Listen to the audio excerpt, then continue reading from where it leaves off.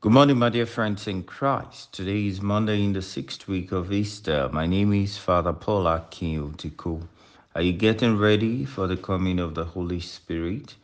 Jesus tells us today, but when the Counselor comes, whom I shall send to you from the Father, even the Spirit of truth, who proceeds from the Father, he will bear witness to me, and you also are witnesses, because you have been with me from the beginning. I have said all this to you to keep you from falling away. They will put you out of the synagogues. Indeed, the hour is coming when whoever kills you will think he is offering service to God. And they will do this because they have not known the Father nor me. But I have said these things to you, that when the hour comes, you may remember that I told you of them.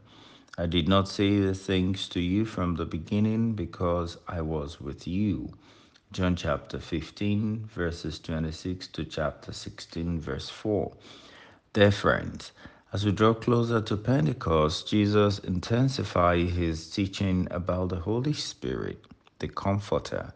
He teaches his disciples that although the Holy Spirit is to come and fill them with power, they are still to conform to his teachings. He told them, but when the Counselor comes, whom I shall send to you from the Father, even the Spirit of truth who proceeds from the Father, he will bear witness to me. Very often today we hear of people doing things contrary to the basic teaching of Jesus, which is to love God and one's neighbor, and they claim that such actions are from the Holy Spirit. It is important to know and always remember that the Holy Spirit is meant to teach us the truth about Jesus and the Father, and not to contradict them. Jesus teaches his disciples today that they may be guided.